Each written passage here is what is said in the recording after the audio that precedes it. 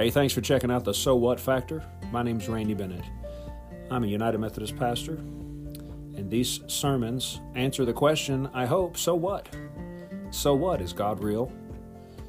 So what am I supposed to do with my life? So what does the Bible actually say? So in every sermon, it's my hope that you'll figure out what the so what is. But if you don't know, or it wasn't clear, feel free to find me on Facebook at Randy Bennett Jr. And shoot me a message. You can also email me at pastorrandybennett@yahoo.com. Be happy to hear your questions and connect with you. So thanks for listening. Take care, and God bless.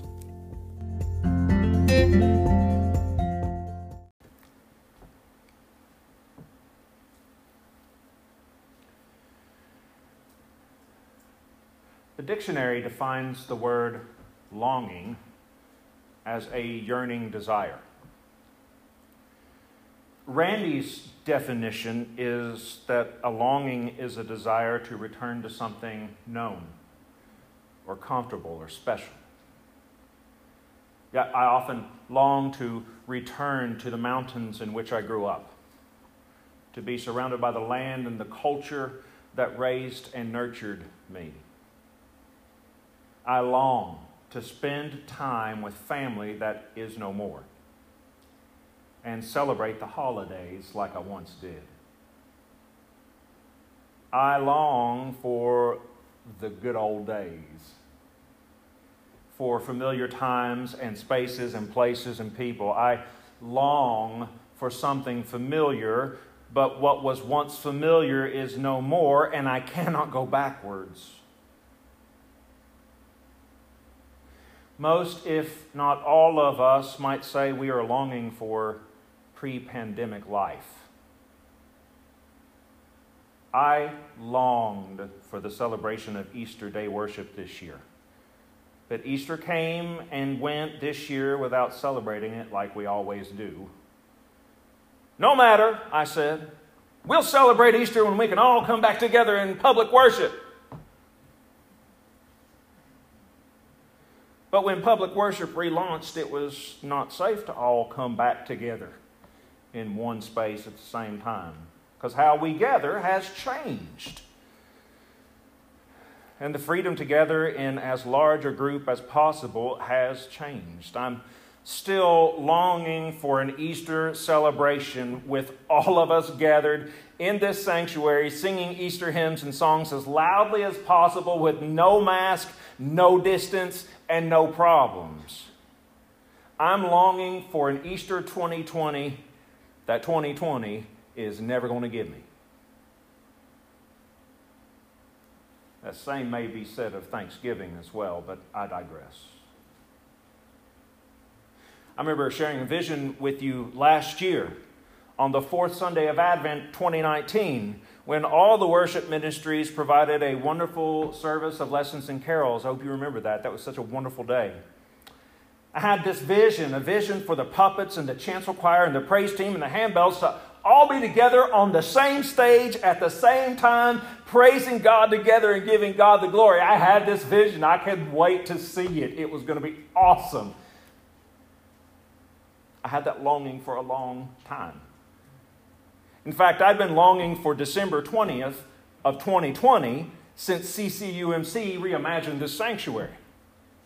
I had a vision just to see all these groups together all at the same time in this very space. However, that's not going to happen this year because it's 2020.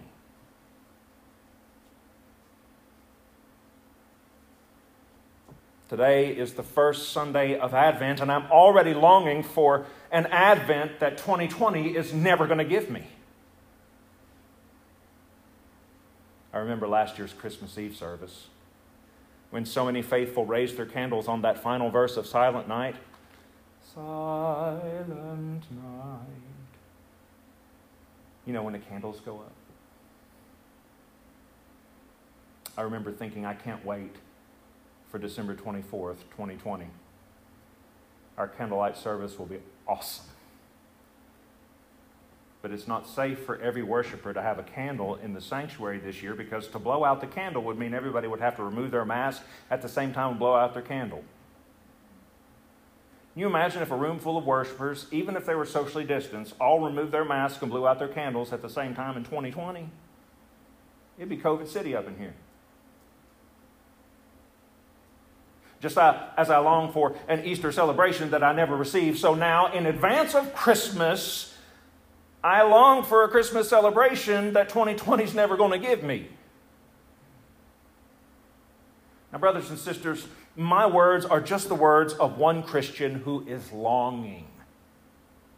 I know other Christians who are longing as well, some for the same reasons I have shared, and others for much better reasons. Like Christmas 2020 will be the first Christmas without their beloved friend or their beloved family member.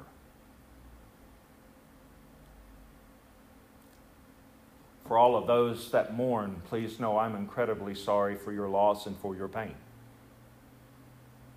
Please know that every time the Holy Spirit brings you to mind, I pray for you. Christians are longing. But do you know who else is longing?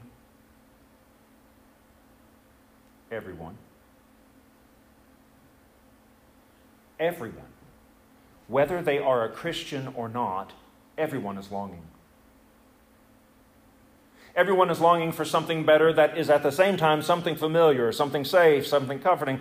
Longing, you see, longing is something in common all humans share. And in truth, no matter the circumstances, we all long for something better. Now, as Christians, we know longing as another word. We know it as hope. As Hebrews 6:19 reminds us, we have this hope as an anchor for the soul, firm and secure.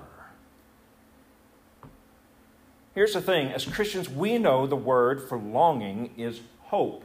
We know that our hope is not in vain. We know our hope is anchored in Jesus and the promise of a resurrection and the future of heaven. That is where this bad boy is anchored, in Jesus. But whether we call longing hope or hope longing, it originates, y'all, in something familiar. The origin of hope is in original blessing. Now, I'm guessing you've never heard of the doctrine of original blessing. I think it is something that most Christians accept, but that we've never really thought much about, or even named for that matter. Christians often focus on the doctrine of original sin, sometimes I think to our own detriment and the detriment of the mission. When our primary focus is on sin, we give sin more power than it deserves.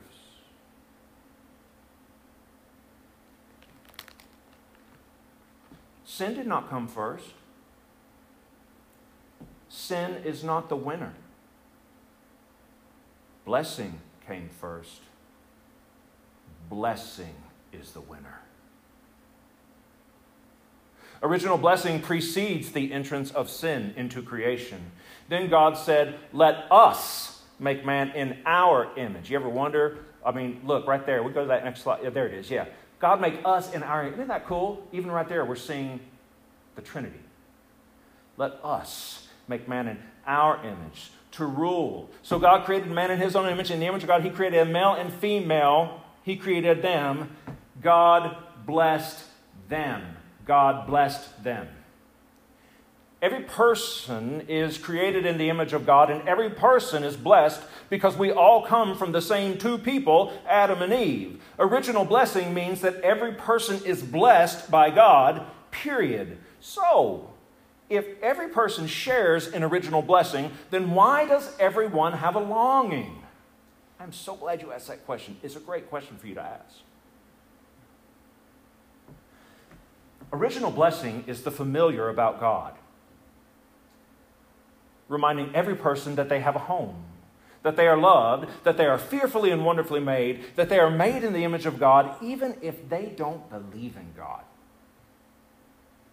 The longing in every person, whether or not they realize it, is to go back to Eden, where a face-to-face relationship with God was the norm and where shame did not exist.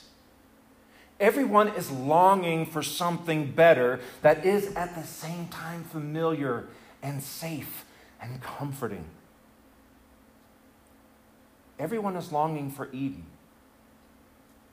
But just like all of us sometimes long for the good old days, we can no more go back to the good old days than we can go back to Eden. We can only go forward in time, longing for things to be different, hoping for a future that is better than the past. This longing, this hope, this is proof of God's original blessing. In fact, that every person is longing proves that God exists. Y'all listen, and don't get mad at me for this next sentence. It's one of those randy, convoluted sentences that he preaches to himself, trying to make sense of something that maybe he's not yet considered. So listen to this sentence. I think it proves my point that God exists to the non-believer. I'm not sure. Just share this moment of suffering with me, okay? All right, here we go. How can every person have a longing for something better, which they are uncertain as to what that something better is, and yet are certain that something better exists, even though the thought and feeling of something better has no point of origin?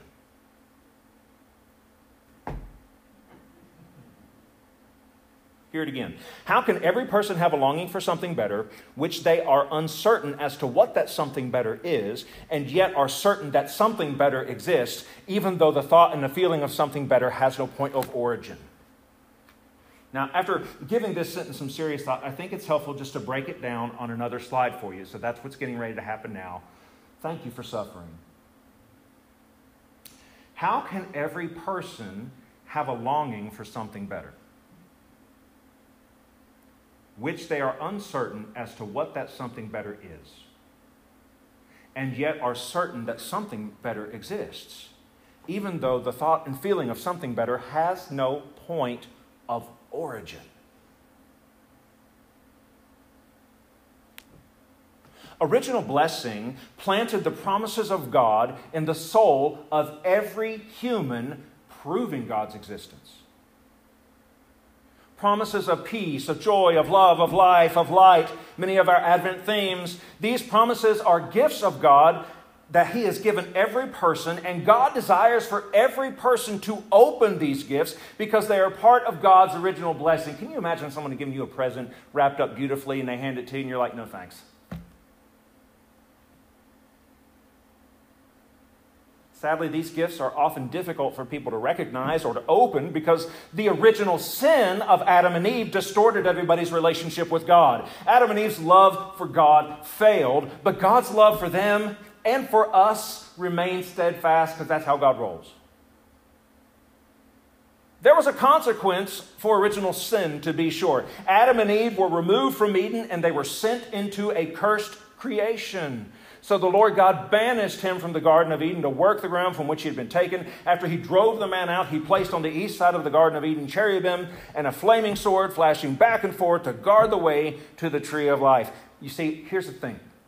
Adam and Eve, they knew that eternal life was a possibility because of the tree of life that was present in the garden. They knew this was a possibility. But now they also knew shame for having failed to love God as God had loved them. So there they are, standing on the outside, looking in, longing to go back inside, but they still had to carry out God's will, right? That didn't change. God's will didn't change. It became more difficult. It didn't change. He still had divine imperatives for them to accomplish, and that didn't change because of sin, did it? Adam and Eve still had to multiply. They still had to fill the earth with people, and they still had to subdue it. But now the earth was cursed, and that made life a whole lot more difficult. Y'all listen. In that moment, outside the garden gate, a longing began in the souls of Adam and Eve that has been passed down to every human.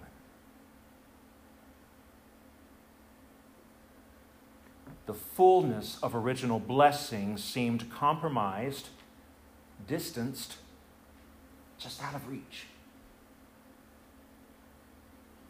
Outside the garden gate, Adam and Eve were were sowing shame and they were sowing guilt into the fabric of the human soul. But before God turned them loose into the world, God sewed garments of hope for the couple to wear as a reminder of their original blessing. The Lord God made garments of skin for Adam and his wife and clothed them. And the Lord said, the man has become like one of us, knowing good and evil. He must not be allowed to reach out and take from the tree of life and live forever. So God sewed those garments before he turned them loose, and the cherubim now guarded the gate to Eden. The couple looked back one last time, and then they moved forward into the future with a longing, with a hope. Y'all ever wonder what happened in the garden after they left? Am I the only warped person that has this dialogue with himself, what God must have said to God and God? Right. I mean, Scripture doesn't tell us, but I wonder if the conversation between the Father, the Son, and the Holy Spirit went something like this. The Father, after he sees him go, the Father sighs, I hated to do that. But there had to be a consequence for their action. The Spirit, well, we didn't make the mess, but we can certainly clean it up. The Father, yes, we can. Jesus? Yes, Daddy. Go get ready. And then go on down there and save them. Yes, Daddy. Spirit? Yes, Father. Go keep an eye on them and start preparing the way for Jesus. The Spirit says, flame on.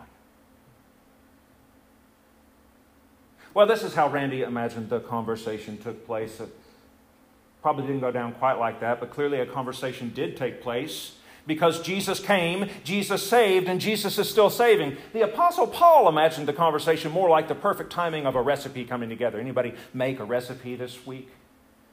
I think Paul sees it more as a recipe coming together. He writes in Romans, you see, at just the right time,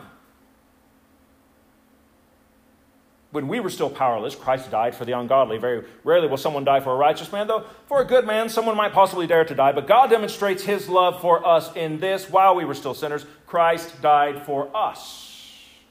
Jesus died for us because we are more, listen, we are more than just sinners to God. We are made in the image of God. We are blessed by God. The origin of hope is found in original blessing, but the substance of hope, that is found only in Jesus Christ.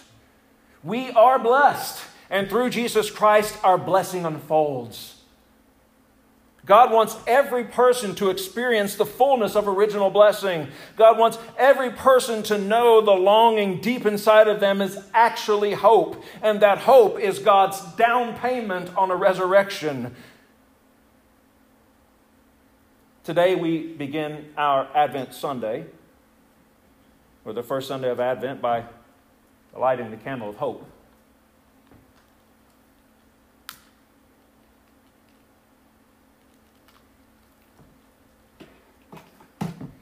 Usually a different family at each service gets to do that, but it's 2020.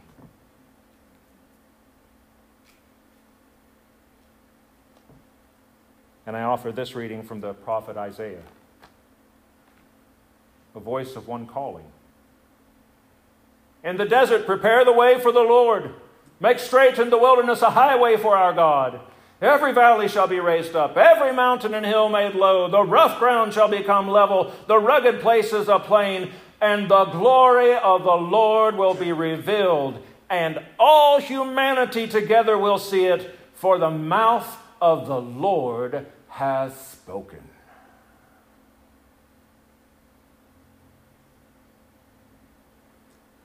In the wilderness of our lives, God prepared a way for us through Jesus. The substance of hope and the unfolding of our original blessing. Y'all listen. Now the Spirit calls us to go into the lives of others who are longing, who have not experienced the substance of hope in Jesus Christ with His good news. We have a name for their longing. We can tell them what that longing is. Let us, empowered by the Spirit, be the voice calling out in the longing of other people's wilderness. You are blessed. And the fullness of your blessing is just waiting for you through Jesus Christ. Let's show the world the glory of God by proclaiming that original blessing, not original sin, wins the day. And it was good, God said. And they are blessed, God said. So, brothers and sisters, may the God of hope fill you with all joy and peace as you trust in Him, so that you might overflow with the hope of the season by the power of the Holy Spirit. And this is God's word seriously considered this day for Christ's community and for the world that is longing for more. We have the answer. Let's share it. Amen.